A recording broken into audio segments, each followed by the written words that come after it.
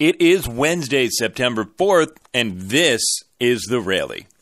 Hey everybody, Adam Giardino with you, and it is time for another episode of The Rally. And this is not the last episode that we'll have this season. The Rail Riders, they won their one-game playoff, and oh boy, was it an absolute epic.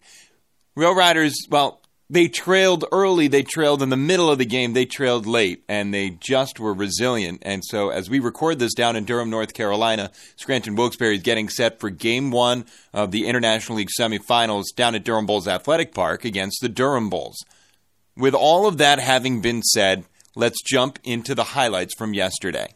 The game against Syracuse didn't exactly start as the Rail Riders would have hoped. It was 5-0 Syracuse after the first inning. Adonis Rosa was charged with 2 earned runs and 5 runs total on 35 pitches in the first, and so the Rail Riders immediately were up against it. And they were going up against Ervin Santana, 2-time Big League All-Star. He's been great all season for Syracuse, but he was even better yesterday. Syracuse scored a run in the third inning, but the Rail Riders got one back in the bottom of the fourth when Eric Kratz had an RBI groundout. So it was 6-1 Syracuse in the fourth inning, but they got a run in the seventh, and it was 7-1 Mets on top going to the bottom of the seventh. The Rail Riders needed something rather historic at this point, and they got it started in the seventh inning with their catcher, Kyle Higashioka. Wind up. Pitch home. Swing and a smash in the air to left field by Higashioka. This one's back on top of the bullpen and up onto the walkway. And the Rail Riders trying to claw their way back. And a big bolt of lightning by Higashioka looking to get it started here in the bottom of the seventh. It's 7-2 Syracuse. From there, 3 straight singles from Eric Kratz, Gosuke Kato, and Wendell Rijo ensued off of Ervin Santana, who, over the first 6 innings, allowed the 1 run on just 1 hit. And then 4 straight men reached to begin the 7th inning. The bases were loaded with nobody out. Zach Zahner was coming up, and they brought in former Rail Rider and New York Yankee Nick Rumbelow. Zach Zahner singled. That brought home a run and made it 7-3. And the next man up, making his first start in AAA, it was Brandon Wagner. 2-2 pitch home to Wagner. Swinging a liner, flared out to left field. Gregor Blanco deeps it as it dumps down in front of him, and a run comes home. Station to station for everybody. It's Rijo at third, Zahner to second, and Brandon Wagner's first AAA hit brings home another run for Scranton Wilkes-Barre. It's 7-4 in the bottom of the seventh. So everybody moved up a bag, and that made it 7-4. Well, Billy Burns walked. That brought home another run. Mandy Alvarez bounced into a double play, which plated a run as well, but it took the wind out of the sails of the Rail Riders' comeback, and the Rail Riders settled for 5 runs in the bottom of the seventh, and so a 7-1 deficit was suddenly 7-6. But Syracuse put 6 runs on the board in the top of the 8th inning off the Rail Riders' bullpen, and frankly, all seemed lost. The Rail Riders had chipped away at a 6-run deficit in the 7th inning, and suddenly a 7-run deficit faced them in the 8th.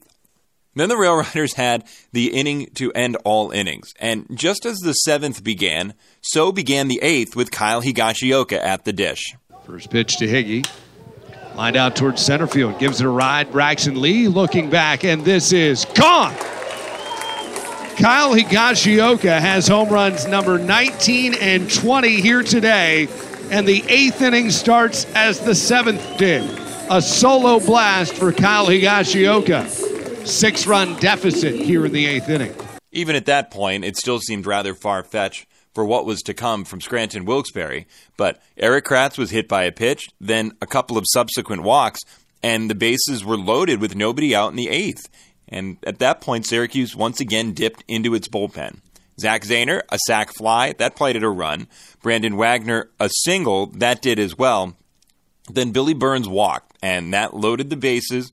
Mandy Alvarez dribbled an infield single in the hole to the shortstop, and everybody was safe. So the Rail Riders trailed 13-10. After that, there was a sac fly from Breivik Valera, which not only plated Brandon Wagner, but it also allowed Billy Burns to get from second to third base with his great speed. And with Kyle Higashioka at the plate, the Rail Riders got a run closer. Here's the 2-2. Bounces in. It gets away from the catcher. Burns will take off. No throw to the plate. It's 13-12. Mandy Alvarez follows to third. 3-2 on Higashioka, and the tying run 90 feet away. So suddenly, a 7-run deficit was a 1-run deficit, with Kyle Higashioka still standing in there. And he walked. Mandy Alvarez moved up to third base on a wild pitch, and Higashioka was replaced by Terrence Gore on the base paths as a pinch runner. He stole second base with Eric Kratz up, and so the go-ahead run was in scoring position, the tying run 90 feet away. There were 2 outs in the frame, and Eric Kratz was having none of it. 1 ball, 2 strikes, 2 down. Handholds pitch to Kratz. High into the air to left field, giving chase. Blanco reaches out over top of his head. Alvarez scores. Gore comes across. Eric Kratz to second with a stand-up double. Scranton Wilkes-Barre takes the lead at the bottom of the 8th inning. Are you kidding me? 8 runs across in the home half of the 8th inning. It's 14-13 Rail Riders. Absolutely incredible by the Rail Riders yesterday, making it 14-13 in the 8th, and then Ben Heller came in to try and slam the door in a victory. Reimer Liriano, a groundout. Gregor Blanco, a strikeout. And with 2 outs, nobody aboard, up steps the leadoff man, Arizmendi Alcantara. Now 1-2 the counts. The Rail Riders are ready to leap their dugout rail to claim what had been theirs. A division lead dissipated, tied up on the last day of the regular season. 1 ball, 2 strikes, 2 down. Grounder towards Rijo. Wendell gloves to one knee, throws to first, and Scranton Wilkes-Barre wins the International League North. Game 141 was an epic 14-13. Scranton Wilkes-Barre takes out the Syracuse Mets. 1 extra game, and the division goes to the Rail Riders. The Rail Riders pull out the victory, and that puts us in Durham, North Carolina for Game 1 of the postseason tonight.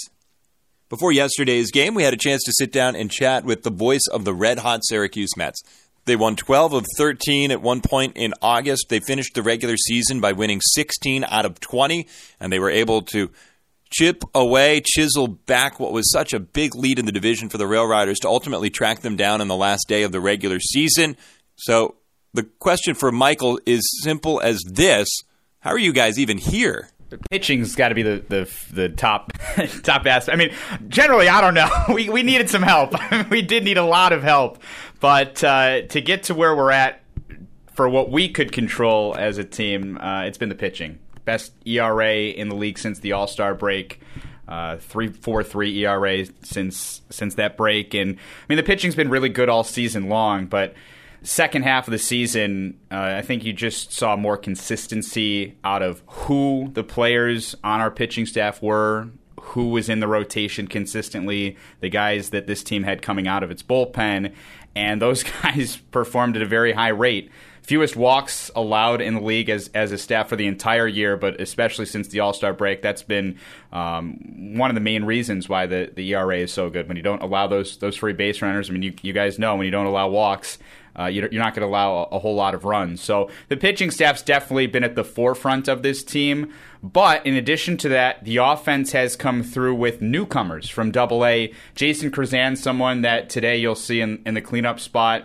He's had back-to-back days where he has had 2 doubles and in games, and he's the type of guy that's hitting better than 300 with power, and he's in a spot now where he can knock runners in that cleanup spot.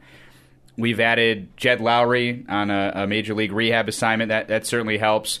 But in terms of the other guys from AA, Braxton Lee, Ali Sanchez, another name that you'll see he's catching today. And then one guy you won't see is Sam Haggerty. He came up from AA, played 12 games with us, and then the New York Mets selected his contract when rosters expanded September 1st. He went up to the major leagues for the first time. So all of those new guys coming up from AA, we had all the major league experience, right, that you guys became so familiar with throughout the first 3 quarters of the year. But honestly, offensively, it's been the AA guys coming up that have helped offense the most. You mentioned Haggerty getting called up at September 1st when the rosters did expand. What did the flurry of transactions look like for you? The Rail Riders had 11 transactions that day. They had a couple more yesterday and a couple more today. So over a dozen moves around the September 1st deadline, so to speak, for rosters. So more recently, how did the Mets affect your roster?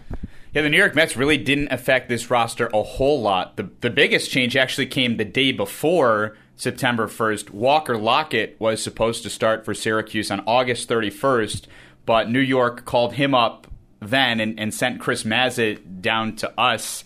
So Lockett was going to be the starter on the 31st. He got called up, which threw our rotation a little bit out of a loop. Actually had to throw Chris Flexen in a spot start. Ended up losing that game. Flexen gave up a couple of early runs. So that was the biggest, I guess, hurt in terms of the roster moves. September 1st came, and the bullpen was touched a bit. Tyler Bachelor, who is probably our main closer for this team, he went up. Daniel Zamora, a left-handed pitcher out of the bullpen, went up. But those were the only two pitchers that went up. The only other guy besides Haggerty that went up was Brandon Nimmo, who's on a rehab assignment. And so Nimmo back up to the major leagues. Other than that, out of our bullpen, really just those two guys, Tyler Bachelor and Daniel Zamora. So pretty much opposite from what you guys have seen here in Scranton, where the New York Mets didn't really affect this roster a whole lot, which has also played into why this team is where it's at. Michael Tricarico, the voice of the Syracuse Mets, joining us here on the pregame show. What's the vibe in the clubhouse with all that's gone on with the last 25 games? You're 18-7. You've closed down what at one point was a 10-game lead for the Rail Riders in the division over the Mets. What are people thinking the last couple of weeks and coming into today? Yeah, it's one of those things that it really has been a pretty much really an unfathomable run to everyone except for the guys in that clubhouse. I think we came here to Scranton Wilkes-Barre July 29th, July 30th. Scranton Wilkes-Barre won both of those games. This team, heading into July 31st, was 9 back in the division. And the thought then was, okay, maybe the division's out of reach. Probably is out of reach, but the wild card is still there, considering Syracuse still had to play 6 games against the Durham Bulls, who at that point led the wild card. Syracuse did okay against Durham, but didn't really close that wild card gap. Meanwhile, Syracuse just kept winning games, and Scranton Wilkes-Barre went through the stretch that you guys obviously became familiar with the South Division, Charlotte and Gwinnett.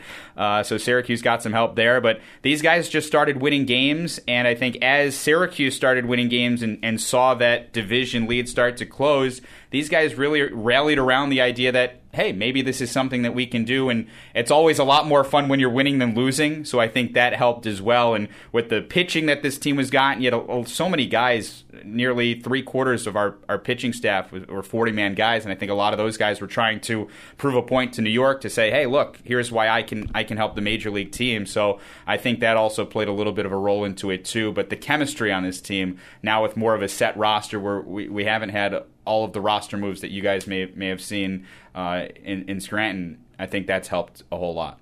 And we'll leave with this. We talked about the clubhouse and the sense of the players and what their mentality is.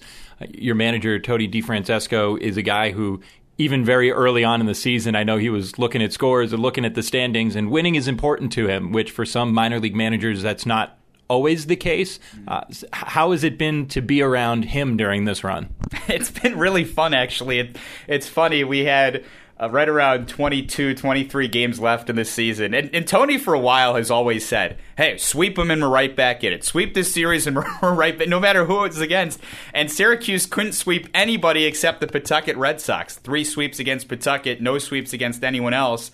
And then all of a sudden, this team started picking up some sweeps and won more series. And then for Syracuse, Tony, right around the 22-23 game mark, was like, all right, 23-0. And then we lost that game. All right, we got to go 22-0. Lost that game. Then it was, all right, we're going to go 21-0. Lost that game. And then he goes, we have 20 games left this season. And Tony goes, all right, 20-0, and we got this thing. And then this team rattled off 9 consecutive wins, won 16 of the last 20 games to get to this spot. So it took until the 20-game mark, but 16 of 20 to end the season. Tony will say he said it all along, but he's got the players behind him that have certainly rallied, and I think you certainly have to credit Tony for instilling that winning attitude in this team. Big thanks to Michael for being our pregame guest, and thanks to you for making the rally part of your day today.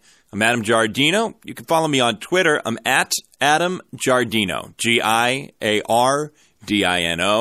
You can catch all the Rail Riders action with Adam, Marco, and me beginning tonight at 6:35 before our 7:05 first pitch on the Rail Riders Radio Network, the TuneIn Radio app, and on the MILB First Pitch app as well. Thanks for listening, and we will talk to you later tonight.